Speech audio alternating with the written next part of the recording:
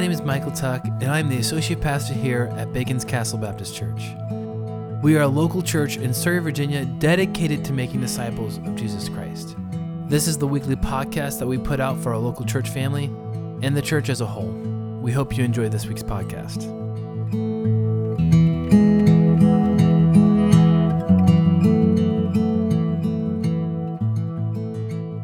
So if you're visiting here today, my name is Mike Abici. Pastor Jimmy is, I think, visiting his in-laws or something. Is that correct, Miss Bev? He's out of town at any rate. So he asked me to preach this morning. And if you've been here for the last several weeks, I don't know how long it's been. Jimmy's been doing a series on parenting and marriage and called Family First. And so this message that I'm going to preach this morning, I actually spoke at the men's conference, and it was kind of on the same topic, leading your family as a man of God. So I added to it this morning, shepherd-hearted. I coined that phrase last night at some point, shepherd-hearted. There was an English king many years ago called Richard the Lionheart, so we're gonna use shepherd-heart as a real word today.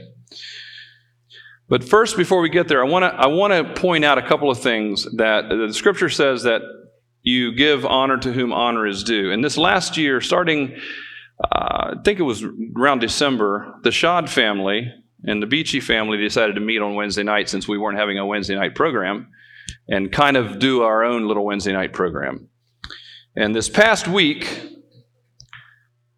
we had our scripture memory recite-off. Is that a word?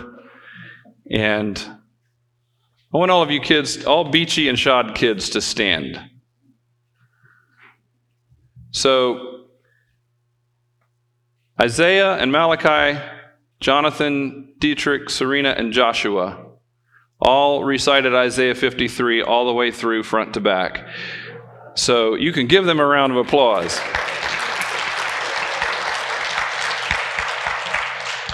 And then Ezra Joe and there's Adara recited as much as they could. I think Adara got through verse 8, Ezra Joe got through verse 5 or 6. And little Eric was on a different track. He just learned Psalm 23 and recited that all the way through. So you guys can sit down. I just wanted to honor them because I thought it was worth it.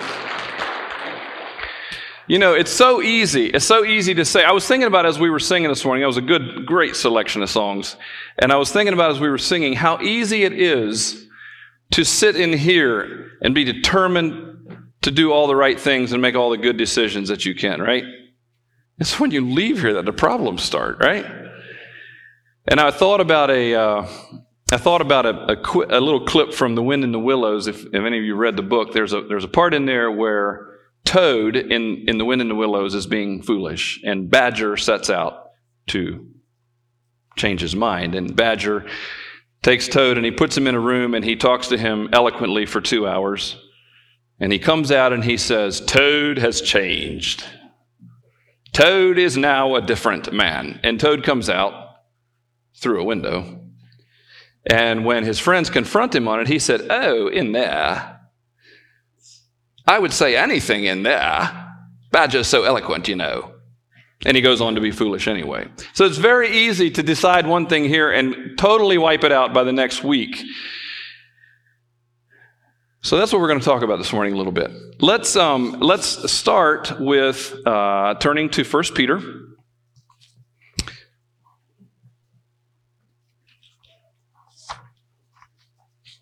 Chapter 5.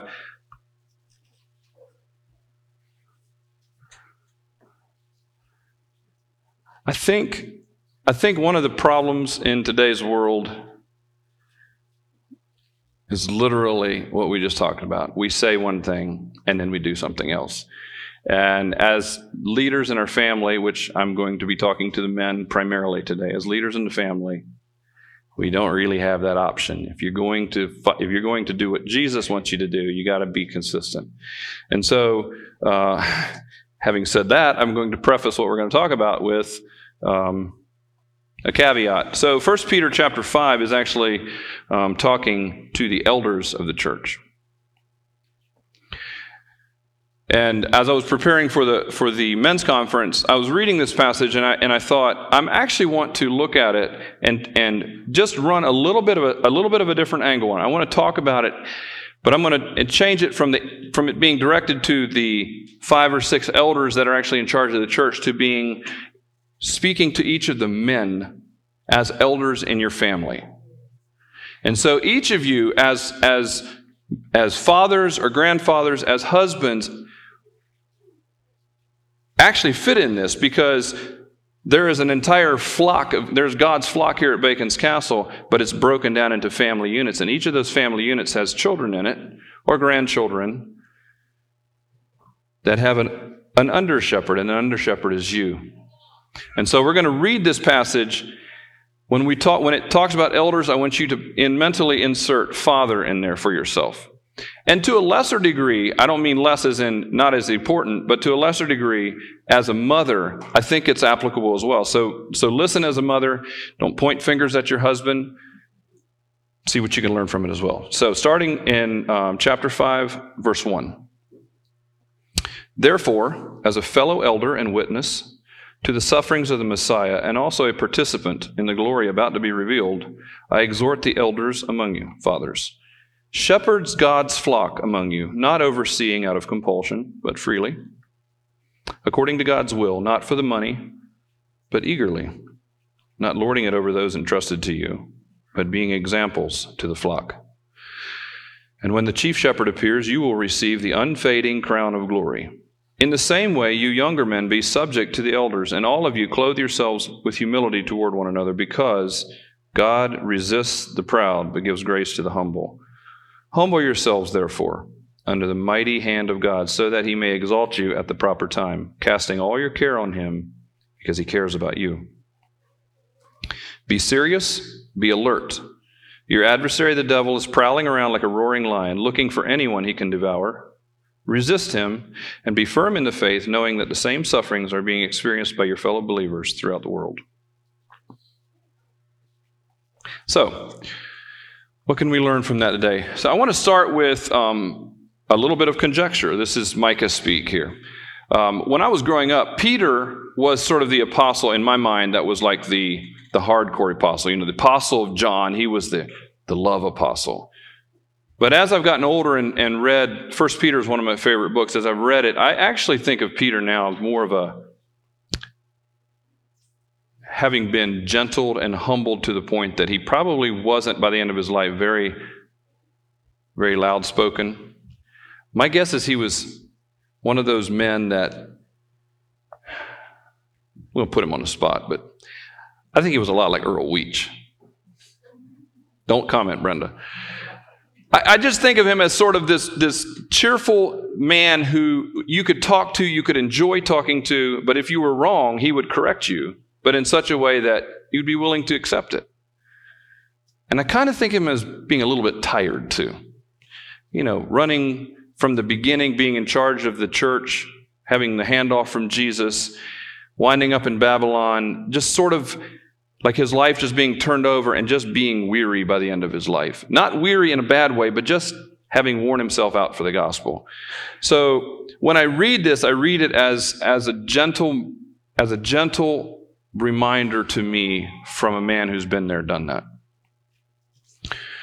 All right, so first thing, what does it look like to be a shepherd? Because he says, shepherd God's flock. What does it look like to be a shepherd? Now, I have with me today one of my youngest cousins. I'm the second oldest in my family, and I think there's 64 of us cousins. And I have with me my cousin Andrew from Kentucky. He's 23. He's about half my age. And I had such a grand time with him last night because he likes the whole farming thing, and he raises sheep. So that's where he comes in at this point. He raises sheep. Do you consider yourself a shepherd? Not really. You let them do their thing, right?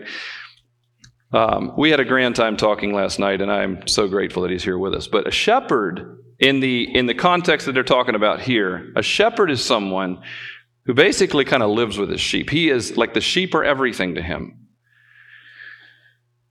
So as I thought through, what does a shepherd do?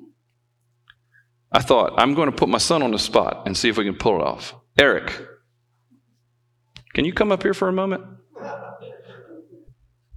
Barefoot and all. Do you think you could say Psalm 23? You want to try it? Say the Lord. Just say it real nice and loud and look out there. The Lord is my shepherd. The Lord is my shepherd. I shall not want. I shall not want. He maketh me. Maketh me Keep going. You can do it. lay down in green pastures. He leads me beside the still waters. He restores my soul and leads me in the paths of righteousness for his name's sake. Yea, though I walk through the valley of the shadow of death, I will fear no evil, for thou art with me. Thou art and my staff, they comfort me. Thou preparest the table before me. Thou anointest in the presence of my enemies. Thou anointest my head with oil. My cup runneth over. Surely Goodness and mercy follow me all the days of my life. I shall dwell in the house for the Lord forever. Good job. Thank you.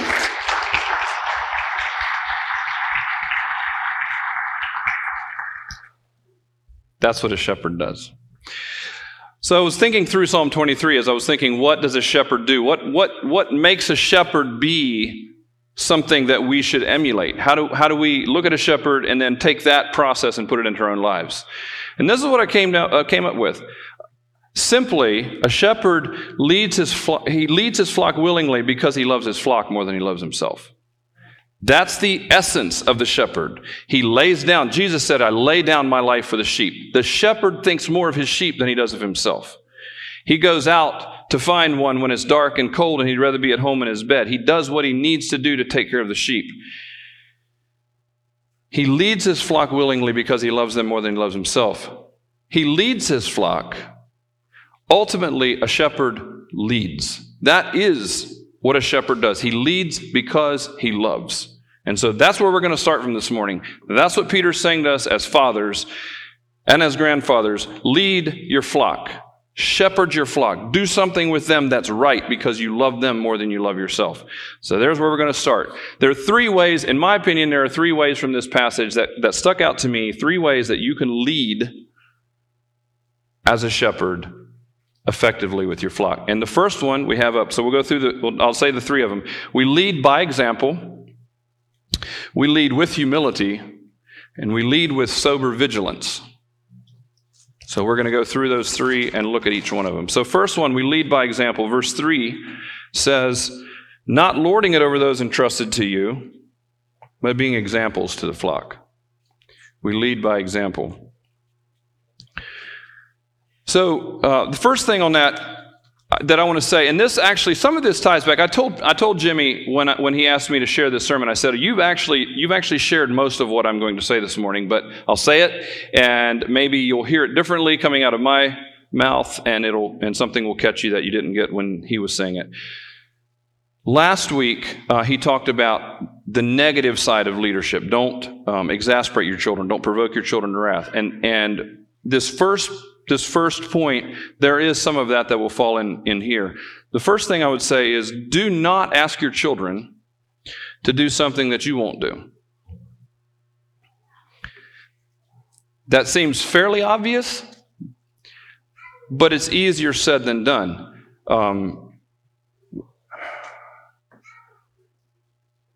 I just showed you that the Shad kids and the Beachy kids memorized Isaiah 53, and on Easter Sunday, Kelly Tuck got up, and I told Jimmy, I said, I don't remember what you talked about, but I remember Kelly Tuck's presentation of Ephesians 1. How many of you remember her quoting Ephesians 1? I tell you, it was one of the most amazing things I've ever seen. And I left convicted. You know why I left convicted? Because my children were memorizing Scripture. Kelly Tuck memorized the whole passage. What am I doing? I'm asking them to do something I'm not willing to do. And so the other night, when we were reciting Isaiah 53, I pulled it out of my memory and I recited it with them from like 30 years ago. But I told them, somebody said, how did you learn? I said, well, when you listen to someone, you're reading it and you're listening to your kids reciting it over and over, it eventually gets in there somehow or another. So I was able to do it with them. But the question is, why would you not ask your children? There are some things, for instance, as a father, I have responsibilities that they don't have. So at our house, dinner dishes are divvied out between the kids. I remember those days. Man, I did dishes and dishes and dishes and dishes all the time. I remember when we got a dishwasher, and it was so wonderful until I discovered you had to empty it to put stuff back in it. I hated emptying the dishwasher so much that I got to the point where I'd rather just wash the dishes, and I just hated emptying the dishwasher. But I remember doing thousands of dishes. But I'll tell you what else I remember. I remember on Sunday afternoons, my dad, who always made Sunday lunch, he would go to Mom and he would say, you go lay down and take a nap. I got the dishes. Did he do them the rest of the week? No. And he didn't do them every Sunday. But my dad was never above doing the dishes because he too grew up doing thousands of dishes. And there's times, the kids will tell you, there's times when I'm able to step in when I'm not sleeping because I'm too tired. There's times when I'm able to step in and help them do dishes. I want them to know, even if I'm not doing them, that I'm more than willing to do them. I appreciate their help. So there are things that we carry as responsible adults that they don't have that responsibility. And so they're given chores that we could do, but we don't because we've got to divvy it out amongst everything. I'm not referring to having them do something that's necessary for the cycle of the family and the day to go around. I'm talking about things like this. How many people do you know, maybe you grew up this way, where the children in a family were encouraged to come to Sunday school, but Mom and Dad didn't? What does that teach your children? It's important for kids, but not for adults. What do you think they're going to think when they're adults? If it's important for me now, it should be important for you. If it isn't important for you now, then why is it important for me now? Kids are perceptive, and they get that kind of stuff. It promotes hypocrisy. That's really the baseline. When you say, do what I say, not what I do, you're promoting hypocrisy.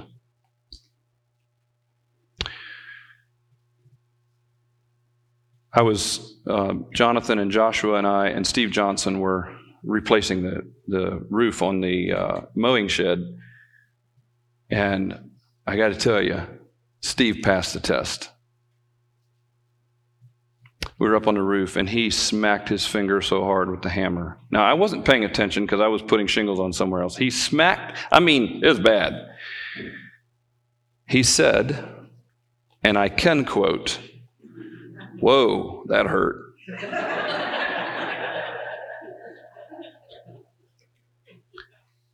Could I quote you if you had smacked her? Because that's the reality. You know what I knew? I knew that Steve didn't say anything other than that when he wasn't with me, because when you smack your finger with a hammer, your brain doesn't have time to say, ooh, I'm around other Christians, I better not say it. It just comes out. And I turned to him and I said, what happened? He said, I just hit my finger with a hammer. And I said, you passed the test. He said, what? I said, you didn't say a bad word. The reality is what we do catches up to us. And we're caught in moments of weakness primarily by our children. When Dietrich was pretty young, I don't remember how old he was, old enough to be very comprehending of what was going on, Melissa and I had a fight, and I very much lost my temper. And as I recall it, I walked out the door and, in anger, just hit the side of the door as I went out. Slammed the door behind me. And you know what Dietrich said to Mama? Maybe you should get another guy to marry. Yeah, that's kind of funny, but it's not very funny. It's actually, that was like knife to the heart when I heard that later. Everything is perceived by children, and they know hypocrisy. Now, do we mess up? Sure we mess up. We all we come to moments where it's a crisis moment, and we do things wrong sometimes. We'll get to that in a moment. But the fact of the matter is as a believer, we said a little bit ago, take my life, take my hands, take my feet, take my will, take everything about me, consecrate it to you, so that everything I do moment by moment, day by day, honors you. We say that, we sing that, and then we leave here and we forget it. That's the problem. We forget what we're supposed to be doing. And the old habits come back, and the things that make us a hypocrite because we haven't changed and been transformed show up, and they show up not here, they show up in front of our families. And then our children grow up when they say, yeah, I don't really need to be a Christian. Why? Well, your parents are Christians? Yeah. And what they're thinking is, didn't seem to do much for them. You saw what they were on Sunday. I saw what they were the rest of the week. If they're not the same, your kids know it. You want them to have a servant's heart. You want them to have a servant's heart. And the only way to make them have a servant's heart is to lead the way. You lead by example. So they're watching every move. They're not just watching and listening. They're observing attitudes. You know, you as a parent, your child comes to you. There's a problem. You're watching. We had some attitudes at our house yesterday. You're watching the attitudes, and you can see right through the statements. I'm not upset. There's nothing wrong. Oh, really? I remember as a kid when my mom would make me take a nap. I'd start crying. Mom, I don't want to take a nap. She'd say, I can tell you're tired. How can you tell I'm tired?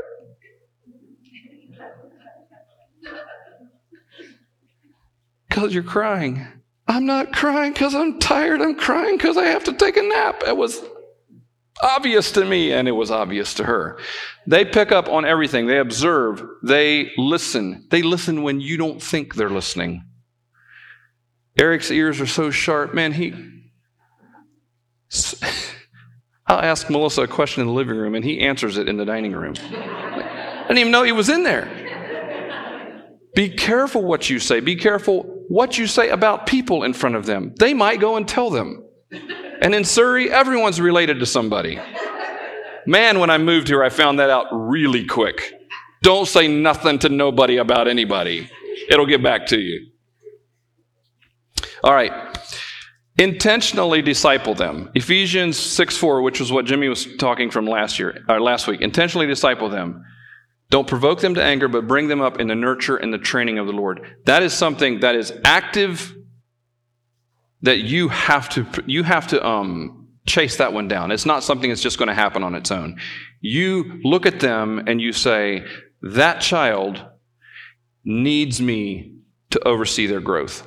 We think nothing of it in the academic world. We think nothing of it in learning a trade or a skill or anything like that. But somehow or another, we just expect them to have their character molded and their biblical knowledge tank filled by somehow a little bit of church on Sunday morning and a little bit of Wednesday night and Sunday school. It's not going to happen. Deuteronomy says, teach them when you wake up, when you lay down, when you're walking, wherever you're going, whatever you're doing, work with them. Intentionally disciple them.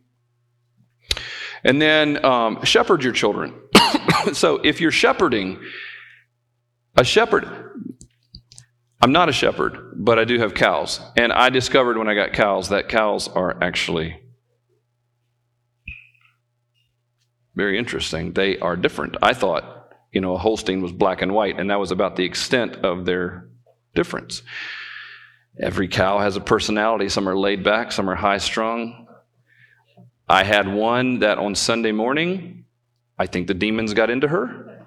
And I'd have to chase her around the pasture until she decided that I was punished enough, then she'd come in and be milked. And it was like no issue. But 5 times around the pasture until, I'm mad and there's not much Jesus in me on a Sunday morning, then I can milk her.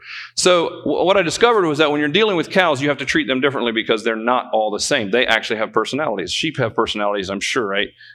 I suppose that you've got some that are more likely to get out than others. That's probably the case. Kids, very much so. So the only way to know how to shepherd your children is to get to know your children. And the only way to get to know your children is to be with them. You shepherd by spending time with them. Nothing is can take that place. You can't assume that somebody else knows about them because you see them at their worst and they see you at your worst, and so you're able to communicate better, hopefully. Love your children correctly. Whom the Lord loves, he chastens. Loving your children, the Bible says, if a man does not love his child, if he does not correct him. I found it easier to correct when I was 30 than when I was 45, because at 45 I'm tired. And last night something happened, I don't remember what it was, and it was last night or the night before, and Melissa said, we were sitting out on the porch, she said, do I have to go deal with that? And I was thinking, I'm supposed to be preaching on this. Do I have to go deal with that? So we dealt with it. But the fact of the matter is, it's so easy at the end of the day to let things go. It's so easy as you get older to let things go because it's just, you're tired. You just don't feel like getting into battle at that point. And it affects that child. It's not just right now. It's the building of character into that child for the long term. You're leading by example, even in how you love your children with chastening. And that is a fact. Now, I want to finish this first point by this one statement. So if you aren't writing notes, this is, I think, the most important thing that I can say this morning. So if you want to pull out a pen and write this is the most important thing. The point was we lead by example, and the point was an active lead by example. But the fact is, this is the baseline fact. You don't have a choice in it. You will lead by example, good or bad, whether you want to or not. Period, end of discussion. Everything you do in your family's life, everything you do, every word you say, every action you take, every attitude you have is open to their scrutiny, and they will be scrutinizing it, like it or not. That's how it works. Hypocrisy is a big deal. Hypocrisy, there's been over the last year, he's been sending different articles out to the elders on why the loss in the last generation, why there's so much loss from the church of young people just leaving and not coming back, or how the biggest part of it is hypocrisy. Now, I think that if a person says, well, the church is full of hypocrites, so I don't feel like coming, just go away. I don't have any interest in dealing with that attitude. But when someone says, my parents said they loved Jesus, but I never saw it reflected in their life, what they're saying is, my parents were hypocrites. I don't need what they had because they didn't have anything.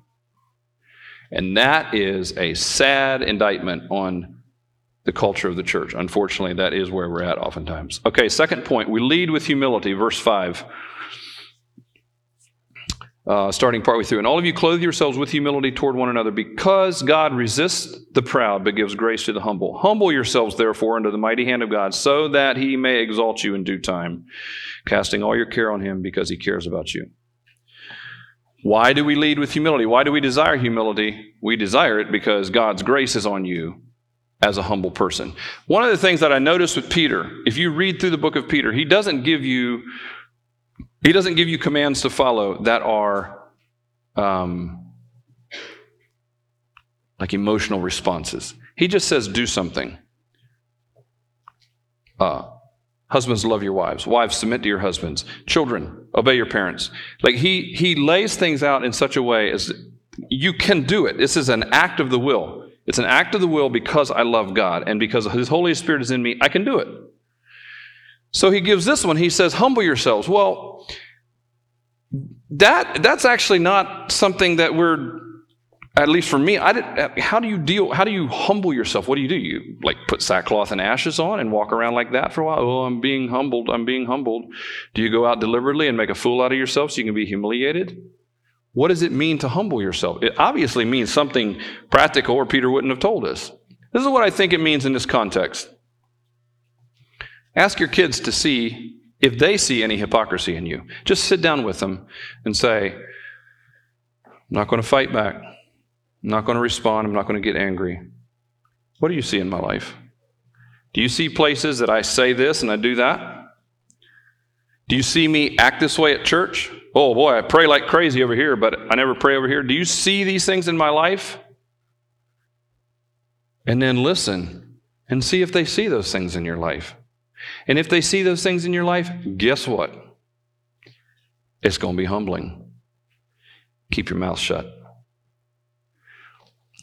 Years ago, I listened to a guy by the name of Jim Sammons, and he was talking about this very concept. But he took it, like you talk about humbling, he took it way out of the family. He had a big real estate company. And he went one day, he had heard this concept, and he went one day to his real estate office. He's the big guy. He owns the company. And one by one, he calls his employees in, and he sits them down, and he says, "What do you think about our company? I'm curious to hear from you." And he said, of course, at the beginning, they're scared to death. You know, like, if I say anything to you that you don't like, you're going to fire me. But as he gained their confidence, they opened up. And he said, it was very humbling. You know, where he thought he was doing things right, they had all kinds of beefs with him. To his credit, he did not fight back. He listened quietly to them and thanked them for their input. And then he went back and sorted through them and figured out what were the things that he needed to change in the company. The fact of the matter is that is a big deal. If your children can come to you and tell you when you've done something wrong, or when they think of you as having done something wrong, people will come to you. There's a lot of times we have blind spots in our life, and there's a lot of times that there's people around you that see that blind spot and would like to speak, not in anger, not because they want to tear you down, but because it will benefit you. I have worked hard in the last number of years at not being so long-winded. Yeah, believe it or not, I have worked on it. And one of the reasons for that was my brother Matt, when he got married, my wife was the videographer, and we weren't married at the time. We weren't even dating. And I got up and I did the toast, and I spoke for half an hour. I'd spent a good portion of my life with this guy. I mean, I thought I had a lot to say. So she's doing the videoing, and she's doing the editing of this wedding video for him. And after we got married, she's like, "Do you realize how long you talked?" She cut it down to like 5 minutes or something so she could get it onto the video. And I realized there was different times, things that happened in my life where I talked too long. And so I began to focus. But I'm glad that she told me, "You talk too much, so you need to say what you need to say, but compress it a little bit." Who wants to be around someone who's always talking and never listening, right? But if that person can't be shown that that's an issue, how will they ever learn that they're even doing it? So we have to humble ourselves and accept when somebody comes to us. And I think there would actually be a lot more growth within the body of Christ if we just maybe had some humble parties or something where we all get together and we just okay, I stand up and I say, "What do y'all see?" I mean, that would be hard. Wouldn't it be hard to stand up and have just everybody tell you all the wrong things you're doing? But then you have to sort through them, because sometimes, even with your children, sometimes they'll see you, they'll perceive something. And they'll hold it against you. "Dad, when you were upset with my brother over here about this, that was just totally unfair." And I heard a story like that. There was bitterness held for years by a daughter against her dad because of something that she heard him say to her brother. And after the dad was gone, the sister and the brother were talking one day, and she was telling him about this bitterness that she had held her. And he said, "What? You were mad at Dad about that?" He said, "I deserved everything he said to me that day." And she thought all those years of broken relationship because I believed something that wasn't even true. Had she gone to her dad, they might have been able to work it out and restore that relationship. So sometimes your kids come to you with something and it may not be true, but you let them tell you, humble yourself, look at it and see if there's anything to it, and go back and fix what you can. If they call you on sin, accept it, repent. Get over it. Stop. You don't want to be a stumbling stone in the life of your child. Jesus said,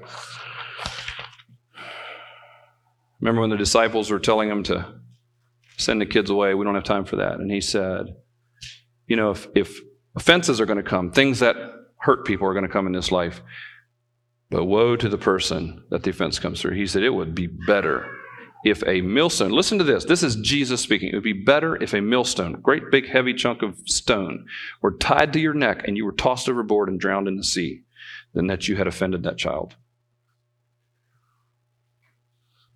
Wow. That's what Jesus is thinking about you when your hypocrisy as a parent is causing your child's faith to come apart. It'd been better if you'd never been born, Jesus is saying. Third point, lead with sober vigilance. Verse 8, be serious, be alert. Your adversary, the devil, is prowling around like a roaring lion looking for anyone he can devour. Resist him, be firm in the faith, knowing that the same sufferings are being experienced by your fellow believers throughout the world. So when I was growing up, being sober, I thought meant like not having any fun. I'm being sober-minded for the Lord. Can't laugh at that joke. Never have any fun. Work, work, work is all we do. That has nothing to do with it. When a drunk man comes back to his right mind, we call it being sober. He comes back to being able to think. To be sober, to be serious, to be able to think clearly is what we're talking about here. And part of thinking clearly is actually seeing what's going on. If you don't see the truth, if you have glasses on that are amber, is that the yellow ones, where they make everything really bright? You're not seeing a true picture. You're seeing what's there, but it's changed everything and makes it look different.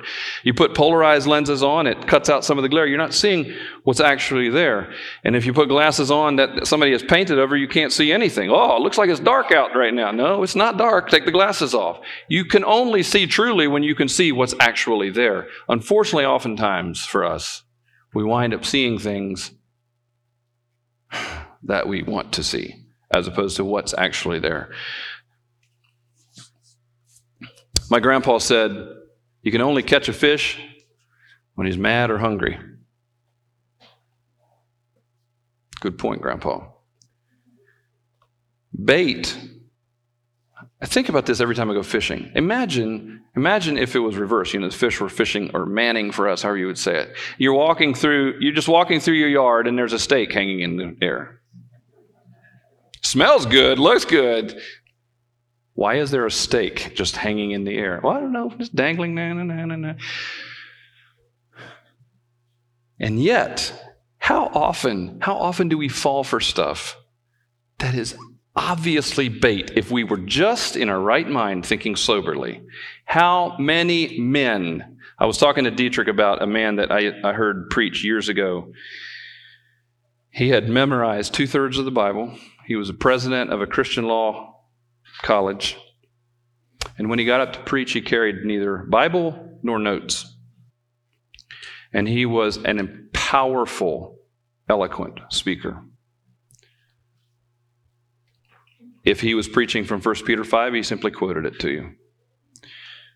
The notes are all in his head. And he was amazing. I heard him preach multiple times.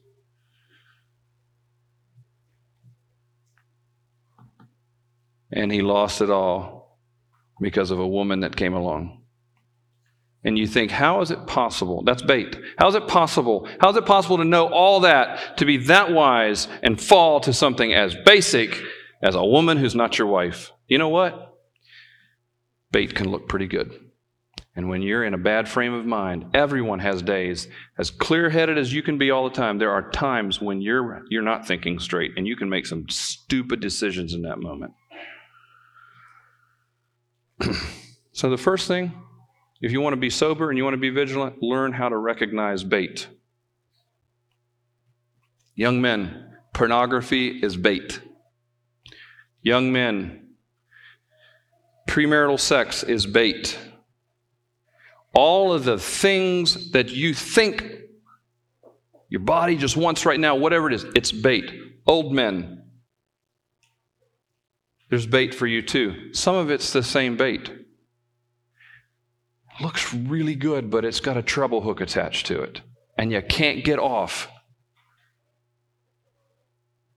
Recognize bait. And it's not going to be the same for everybody. There's things for me. There's a lot of old tractors that have treble hooks attached to them for me. Because I would rescue every Ford 8N out there and I'd bring it home to my house until I couldn't move because there were so many Ford 8N tractors sitting on my property. You know what? That's a trap for me. Because the more stuff I have, the less time I have for relationships, which is really the most important thing. As simple as that. Golfing can be bait for some of you. That'll never be a bait for me. I refuse to touch a golf course. But for some of you, it might be. Tuck, you just don't want to go because you can't play. That's what your problem is. Secondly, learn to hear the Holy Spirit. Because there's times when things come along and we don't know. We look at it and we say, I don't know if there's a hook inside of this good thing or not. Because it looks good, but I can't tell for sure. But sometimes the Holy Spirit, if you're listening, will give you some advice on it. This happened many years ago for us. I don't know. Dietrich was just a little guy. I can't even remember how old he was. But we were going to go on a date one night. We had set up for babysitters to take care of Dietrich. And I came home from work, and we're getting ready to go. And I just had a weight pressing on me. I just knew that I was not supposed to take Dietrich and leave him at that place that night. I had no reason why. Nothing had happened. I had heard nothing that would lead me to conclude that there was a problem. I just knew that night I was not supposed to leave Dietrich there. But I thought I was crazy. So we're getting dressed, and it's just this weight is pressing on me. And I turned to Melissa and I say, babe, it sounds so nuts, but I don't think we're supposed to take Dietrich and leave him there and go on a date tonight. She whipped around and she said, me too. She said, I've been this thing has been pressing on me. Don't do it. Don't do it. Do you know I have no idea what it was? Because we didn't do it. We stayed home. We called it off. I have no earthly idea what may or may not have been the problem that night. And I will never know, thank God. But you can look like an idiot sometimes doing stuff like that. There was not too long ago, Melissa and I both had the same, it was the sensation, there was something going on and we just felt like it was couldn't put our fingers on anything. We just felt like it was the wrong thing to do. I don't know if we'll ever find out because I don't know, the things that God protects you from, thankfully, He protected you from, you don't have to know what it was. And then I was thinking about this week, I was thinking about it actually as I was talking about this, or studying it, Learn to Hear the Holy Spirit. Something happened to me about, it was 7-8 years ago. It was, this is very unusual for me. So what I'm about to share sounds really weird, but I'm going to share it because I think that it's worth hearing. I was wakened in the middle of the night with a dream of like a demonic presence in our bedroom. Couldn't breathe. I'm like trying to call out the name of Jesus, and I finally am able to get the name of Jesus out, and the presence lifts a little bit. I'm laying in bed shaking, and I'm afraid, which ties to the next point. Stand firm in the faith, not reacting in fear. And I'm laying there in bed, and I'm like, glad that the name of Jesus has the power to deal with these things. Very glad for that, but still struggling with it. And as I'm laying there, I can't go back to sleep. And I feel this, it wasn't an audible voice, but it was a voice from the Lord that said, I want you to get out of bed and pray for someone. I don't know about you, but I don't like to get out of bed. And I thought, well, I'll just pray here laying in bed. And the Lord said, no. Get out of bed. And He just starts pressing on me, just the weight. And so suddenly I'm wide awake from this dream that I had. Now that dream is kind of gone into the background and this other weight is on me. And so I'm like, okay, Lord, I get it. So I get out of bed and I kneel down. I said, why kneel beside me? I can pray just as well laying down. But I get out and I kneel beside my bed and I begin to pray for this person.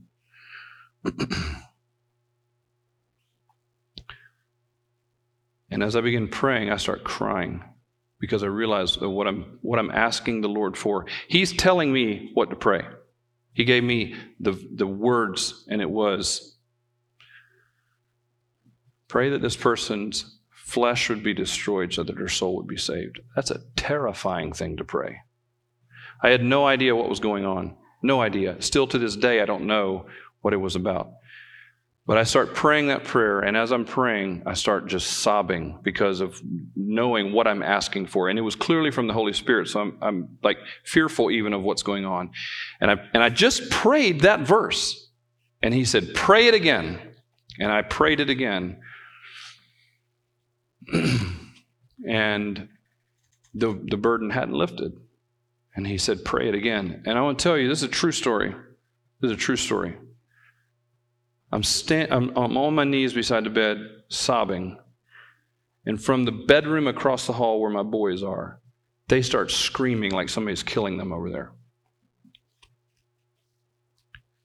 I knew it was demonic. Still, hair was up on my neck. I got up and I went over there, and I walk in the room thinking that they probably had nightmares too, and that they're sitting up in bed and I'm going to have to comfort them. They were sound asleep, screaming. So I'm like, good gracious, what is going on? I mean, I'm in the middle of something significant here. So I stand in the room and I rebuke the devil in the name of Jesus, using the authority that we have in his name against the devil. And like that, command him to leave, and the screaming stops, and they're sleeping quietly, and there's no screaming. So I go back to my bedroom, and I kneel back down, and he says, pray it again. And I pray one more time. And then he said, you can get up and go back to bed. And the weight was gone. I cannot explain to you what was going on. To this day, I don't know what that was about. I only know that I was obedient to what the Holy Spirit was saying in that moment. But it was intensely real. When you're dealing with supernatural and it's showing up in your physical world through your kids who don't even know they're being a part of it, it's incredibly freaky. And I tell you, coming out of that night, I was so glad to have the power of the name of Jesus and the power of the Holy Spirit in me to rest in, because I didn't have it on my own. I was no way I could go up against that. I don't know. I stand before you today not knowing whatever was the result of that. I only know that he asked me to do it, and in that moment, I did. And when he was done, the weight lifted, and he said, you can go to sleep. And I went to sleep and slept fine. Learn to hear the Holy Spirit and obey the Holy Spirit in those times when you think I'm being crazy, but he knows something I don't know, because he can recognize bait when you don't. Stand firm in faith, not reacting in fear. They tell me that in the pride of lions, when a lion gets too old to be a part of the chase, the lion pride will put the old guy who doesn't have the teeth to take down the guy, the gazelle, they'll put him over there and he'll roar. And the rest of them are hiding here. And they drive the prey by fear of the lion's roar right into the quiet lions who take them down. So that thing in your life that's scaring you, that's a fearful thing, that's the roar in your ears, may be the thing that's trying to get you to jump in fear, reacting in fear, and run and do something that will get your family eaten. Do you understand what I'm saying?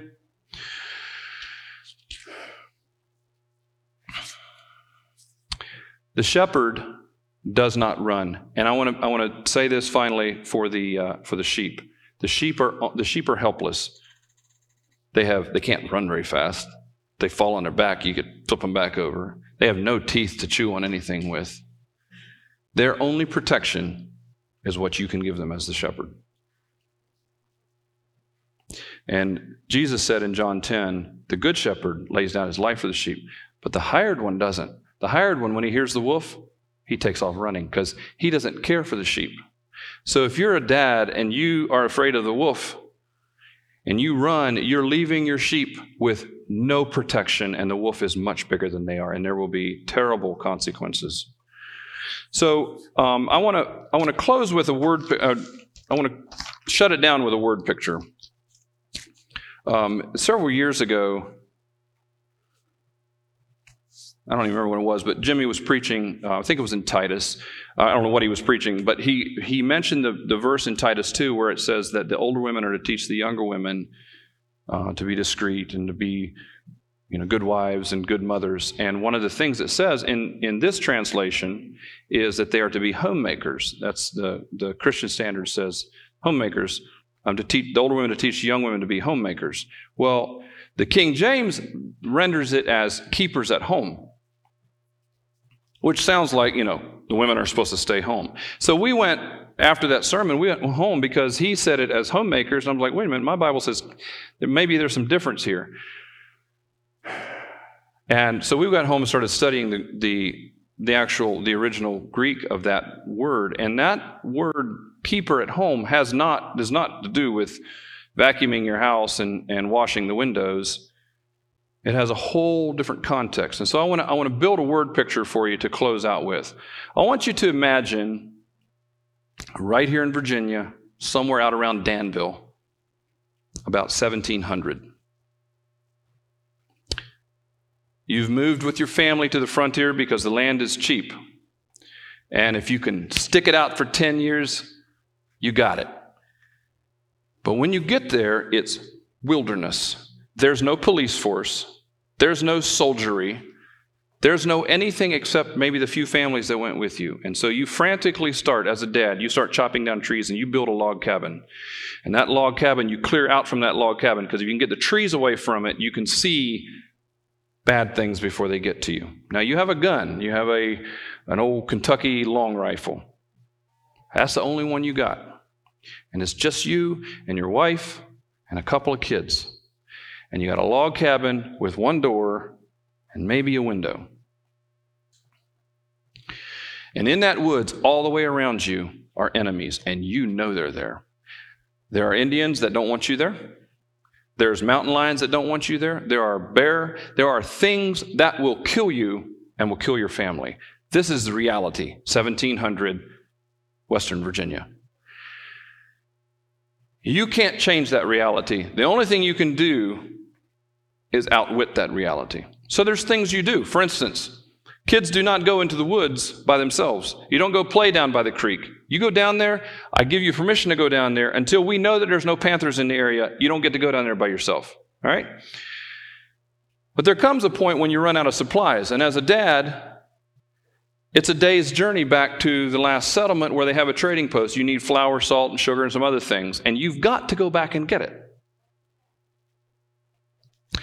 Here's the picture. While you're there, that door is guarded. The gun is in your hands, and nothing is coming into that house. And you're on high alert all the time because kids, you knew a family down the road that the Indians stole their child when they were just coming through the woods, and they just happened to nab him, and that's the only thing you can figure out because they just disappeared. And that, you're not going to let that happen to your kids. So when you leave, you say, sweetheart, I'm going to be gone for 2 days. Here's what's going to happen. I'm leaving the gun here. Nobody comes in this door. And when you have to go out to do chores, you guys go out with the gun. Somebody's standing on alert, just in case there's somebody in the woods that wants to take the kids. When I come back, I want everybody here. And while Daddy is in town getting supplies, Mama's got the gun. And nobody's going to take those kids until Daddy gets back. You understand what I'm saying? That's what that word means. Keeper. The defender of the home. And I'll tell you what happened in our house when we saw what that word picture was. It changed how we looked at our day. My wife is a stay-at-home mom. One of those dumb things. My wife is a stay-at-home mom. Actually, my wife is a keeper at home. And when I leave for the day and I go to work and I'm somewhere else and I'm not at home to protect, I'm not at home to oversee, my wife has got the gun and nobody gets to my kids until I get home. You know what that means? She's got no time for herself. She's got to monitor all the internet that comes into the house. Everything has to be locked down, and when they need this, our kids aren't allowed to just go on the internet. They can go, but it's under supervision because I don't want pornography to be a problem for my kids. I want a gun in front of the door. You understand what I'm saying? So my wife keeps the home until I can get back home. And there's days when she'll call me and say, I need you to get back because I have just about done. She's about ready to turn the gun on the kids sometimes. Which would, I guess maybe that did happen on the frontier sometimes. That's the reality. Because daddy knows what's in the woods. Mama knows what's in the woods, but the kids begin to grow up. They've heard their whole life. They've lived on the frontier. Yeah, Dad talks about those Indians out in the woods that are going to capture us. And I ain't never seen a mountain lion in my life. Right? Is that what happens?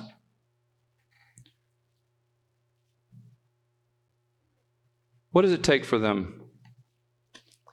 Children, this is where you come in. Sometimes you just have to do what Daddy says because he's been there longer than you've been. And you recognize his wisdom. And if Dad has been consistent and has been able to live what he says so that he can tell you, follow me as I follow Christ, you're going to be more likely to be able to keep his assurance of your wisdom as he goes through those hard times. Unfortunately, I will tell you what our culture has done, and I'm going to keep it inside of this word picture. 1700, this cool new device comes out. It's a cool window that changes reality.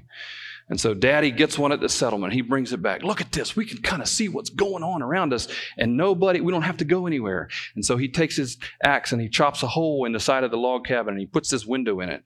And when you look through this window, guess what you see? You see a warped version of reality. You see the panthers as they chase the deer, and the panthers kind of wave back at you as they go past. You see the Indians out in the woods, and you're just like, come on. If you haven't figured it out yet, that's the screen in your home.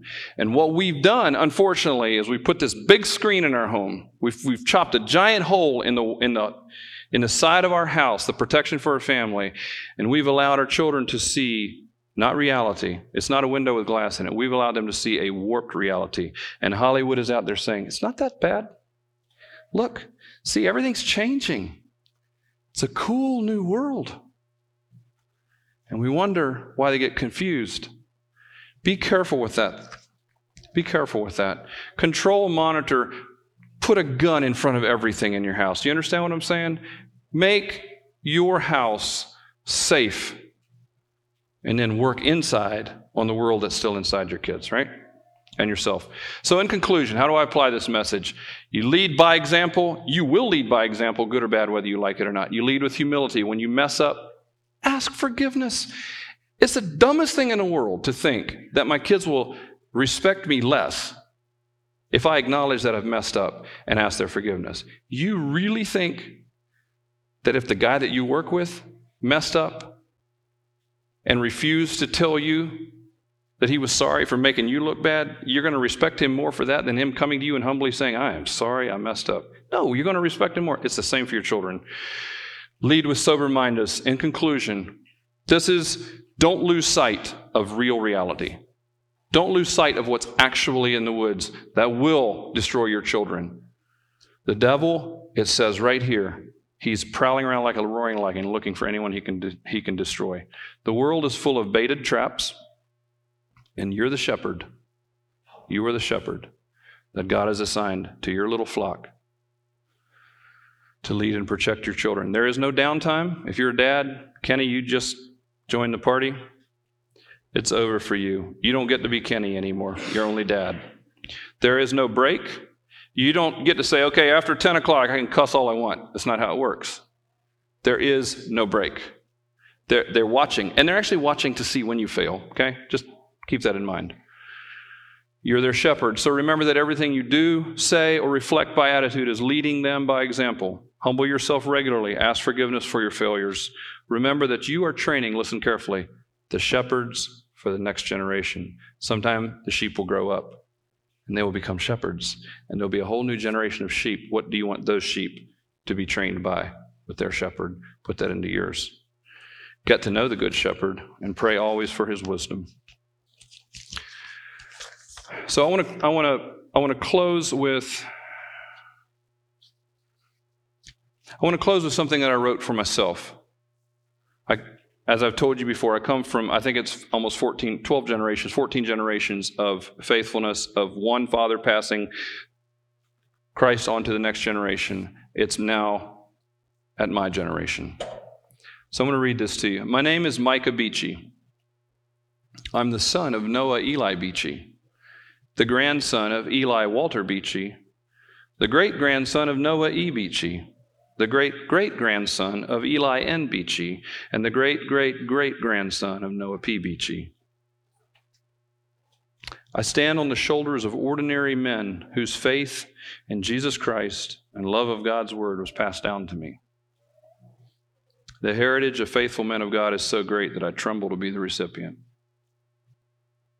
And yet every one of those men in their day faced their own humanity, their own fears, their own struggles.